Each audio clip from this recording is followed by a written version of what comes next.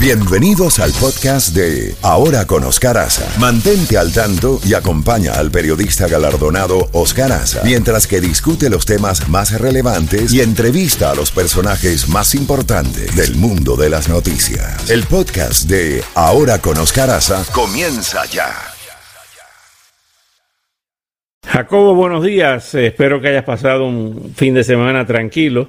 Estaba dando lectura a lo publicado por el Washington Post y otros medios nacionales e internacionales sobre las 4 medidas propuestas por el presidente el pasado sábado, que ya está causando reacciones entre los demócratas y algunos republicanos también, que dicen que estas medidas el presidente no las puede tomar de manera ejecutiva porque son inconstitucionales. O sea, que viola la Constitución. Sin embargo, el presidente dijo que algo había que hacer ante las trabas de las negociaciones entre demócratas y republicanos que no se ponen de acuerdo sobre el paquete de ayuda. Buenos días, Jacobo. ¿Qué tal, Oscar? Buenos días al equipo, buenos días a nuestros oyentes. No cabe duda que este ha sido un paso polémico. Por lo que estamos viendo es hasta confuso, porque la gente no sabe exactamente cómo va a funcionar, pero la Constitución de los Estados Unidos dicta que los fondos son asignados por el Congreso, no por el presidente, por el Congreso, y entonces si no tiene ese visto bueno del Congreso, entonces no es legal. Pero hemos visto que en este gobierno a cada rato se toman medidas. Vimos en el caso, Oscar, del muro. ¿Se acuerda que no le autorizaban el muro al presidente, el muro con México? Y más bien movió fondos de la Secretaría de Defensa, se los pasó al proyecto del muro. Él ha hecho muchas cosas y la verdad es que la Constitución dice una cosa y las cosas que están haciendo en la Casa Blanca son otras. Pero por lo menos el presidente está dando muestras de él sí quiere hacer algo. Aunque debo decirte que las negociaciones que se llevaron a cabo en la parte final eran Nancy Pelosi por la Cámara de Representantes, Bush Schumer por el Senado, estoy hablando de los demócratas, y el presidente había enviado a su secretario del Tesoro, Mnuchin, y también había enviado a Mark Meadows, que es el nuevo jefe de gabinete de gobierno, y ahí estuvieron reuniéndose ellos dos, dale, y no salió nada. Y esos representaban al presidente. Ahora vamos a ver qué va a suceder, pero lo que sí sabemos de antemano es que hay millones y millones de personas sin empleo, sin fuentes de trabajo, y no saben qué van a hacer, cómo van a poder evitar ser sacados de sus casas si no pueden pagar la renta, qué va a pasar si no tienen comida suficiente, qué van a pasar si no tienen ni para la gasolina del coche. Hablando del coche, pueden perder el coche si no hacen los pagos, y esto ya se ha prolongado, Oscar, y yo no veo una solución inmediata. Aquí se está jugando mucha política y poco patriotismo, y estoy hablando de los dos bandos. Ahora bien, Jacobo, hablando del famoso COVID-19, vimos este fin de semana una manifestación de motociclistas en Dakota del Sur, donde evidentemente hubo ahí una concentración donde no usaban la mascarilla. Continúa la famosa máscara, el nasobuco, siendo motivo político, y quién lo iba a pensar que una mascarilla que es médica iba a ser tema de una campaña política, ¿no? Bueno, tú te acuerdas, Oscar, la famosa reunión que hubo, ¿te acuerdas cuando se reunieron en Oklahoma? En Tulsa, Oklahoma. En Tulsa, sí. Ahí inclusive estaba presente, ¿cómo se llamaba el señor que fue candidato a la nominación republicana? Sí, que falleció. Que falleció y él andaba... Señor Kane, ¿no? Kane, correcto. Él a propósito andaba y la prensa lo estaba tomando a cada rato las imágenes de él. Él estaba ahí sentado con su familia sin máscara, ni él ni su familia, y luego dio declaraciones también, y luego salió contagiado y se murió. O sea, y ahí también fue el grave problema de demasiada gente no estaban usando mascarillas, más bien a los que ponían mascarillas, los demás los miraban como con rabia, y esa gente, mira cuánta gente terminó contaminada, y ahora te imaginas el lugar en nada menos donde está llevando a cabo esta reunión, en Dakota del Sur, en una población, no es ni una ciudad grande que se diga, y ahí estamos hablando de centenares de miles de motociclistas y sus ávidos seguidores. Oscar, ahí va a haber una matanza, pero no una matanza con armas. Las armas son no ponerse las mascarillas y la separación, Oscar. Esa gente está piñonada, moto tras moto, y chofer, los que la están manejando. Ahí va a haber un verdadero desastre. Y también estamos viendo, Oscar, que en las últimas 2 semanas, oye esto, 97,000 niños han sido contagiados. Niños, me supongo, hasta los 12 o 13 años. Pero es increíble cómo se está regando esto, y todavía yo no me explico por qué la gente le tiene tanta aversión a la mascarilla cuando se les ha dicho 1 y 1000 veces.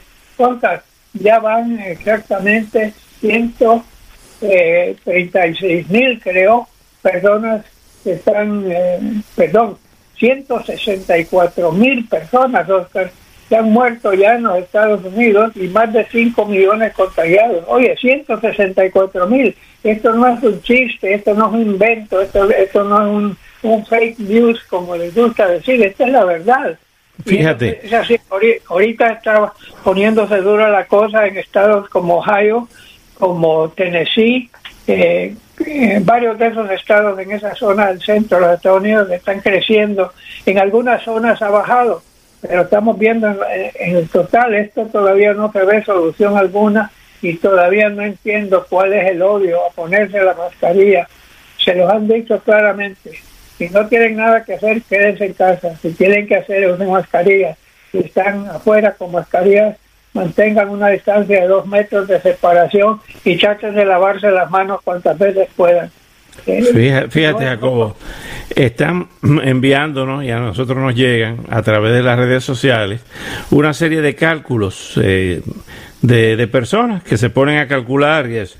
Están hablando, me envían uno, eso fue ayer por la tarde, de que de la población de Estados Unidos, que es poco más de 330 millones, en 5 meses el número de muertos ha llegado, tú diste la cifra, 160 y pico mil, que eso es mucho menos de un 1%, etcétera. Pero el tema, cuando hacemos este tipo de preguntas a los científicos, a los infectólogos o infectólogas, como la doctora Siris, que acabamos de hablar con ella, o cualquiera de los médicos especialistas que entrevistamos, nos dicen que el problema es que esto crece de manera exponencial porque no hay ninguna vacuna todavía, porque no hay cura.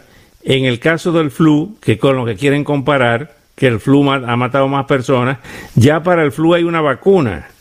Todos los años las personas se vacunan contra el flu y el número de muertes disminuyó de manera drásticamente desde antes que existiera una vacuna para el flu.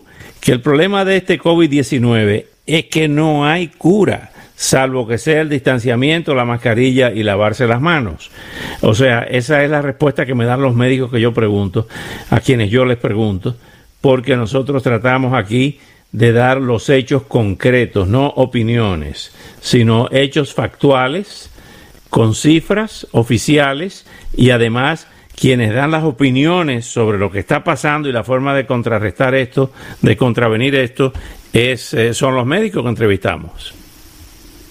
No cabe duda, Oscar, y esto va a seguir. Y ahorita me dio risa esta mañana, no es motivo de risa, pero sí da risa oír esto. En varias universidades están haciendo que los estudiantes prometan que no van a hacer fiestas durante el año. ¿Te imaginas eso, Oscar? Sí. Las van a hacer secretas, se van a ir al sótano. ¿Qué creen? No, hombre, si no pueden ni convencer a gente que se pongan las mascarillas, van a evitar que hayan fiestas en la universidad.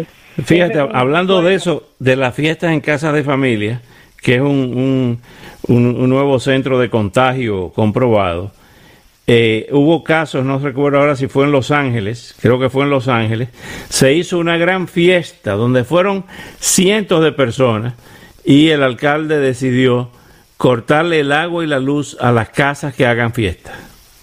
Mira dónde han tenido que llegar. Fue en Los Ángeles y parece que un artista, no sé si es cantante, apellido Paul, fue el que invitó. Bueno, estamos viendo lo de siempre, Oscar, que la mayoría de las veces la gente, yo lo veo a cada rato, que la gente, aquí donde yo vivo, en el barrio o algo, gente que no se pone mascarillas, y se siente orgulloso de no ponerse mascarillas. Bueno, ahí me van a mandar aviso. Fíjate que en Tampa, un periódico, se me hizo un gesto muy lindo. Tú sabes que cuando alguien muere, normalmente compras un espacio en el periódico, a menos que seas famoso, que te hacen la historia de tu vida gratis. Pero si no, si eres una persona que fallece y quieres dejar alguna notita, compras un cuadrito.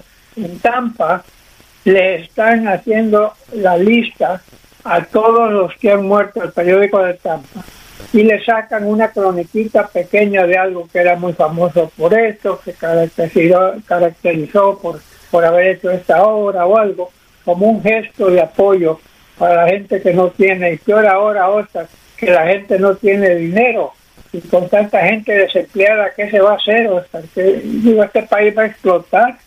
No sé qué decirte, pero esto está viendo. Quería solo, antes de Gatillo Time, dos cosas que quería tratar contigo. Primero, lo del Líbano, Oscar. Óyeme, 600,000 personas, 6,000 personas heridas, 160 muertos, 300,000 personas sin hogar, perdieron todo con esa explosión. Ya despidieron a una ministra, ya tienen en investigación a varias personas. Todo parece ser que este producto químico que tenían almacenado se lo decomisaron a un barco ruso o de Belarus, no sé de dónde, y lo tuvieron 7 años, con toda una clase de avisos diciendo no, es peligroso, no lo dejen ahí, nada. Y ahora la gente, parece que en Líbano no ha habido mucha corrupción. Estamos viendo manifestaciones como las que hemos tenido acá, solo que ahí están frente al Parlamento y están exigiendo la renuncia de los legisladores, del presidente y de todos, acusándolos de haber llevado al país a la quiebra. Hay mucho desierto en eso, y que esto simplemente es de la gota que rebalsó el vaso, esto que pasó con esa explosión. Y la siguiente noticia, creo, me gusta honrar a quien honor merece. Uno de los titanes de la política exterior de los Estados Unidos ha muerto. Se trata de Brent Scowcroft, a quien conocí personalmente, porque primero fue el asesor de seguridad nacional del presidente Gerald Ford, y luego él fue el segundo de Kissinger, cuando Kissinger era el que mandaba en el gobierno de Nixon. Sí. Scowcroft fue su segundo, porque quedó de asesor de seguridad nacional de Gerald Ford, luego asesor de seguridad nacional de Bush 41. Fue consejero de Bush 43 durante la campaña, y en muchas ocasiones Bush se comunicaba con él para sus conocimientos, sus consejos y todo. Él fue, podríamos decirlo, un asesor a 7 presidentes de los Estados Unidos, incluyendo a Richard Nixon. Este hombre ha fallecido a los 95 años de edad, dejando tras de sí una secuela de servicio a la patria, de capacidad. Él fue instrumental con Kissinger para preparar la junta en Beijing en 1972 con, ya sabes, ¿no?, Mao Zedong.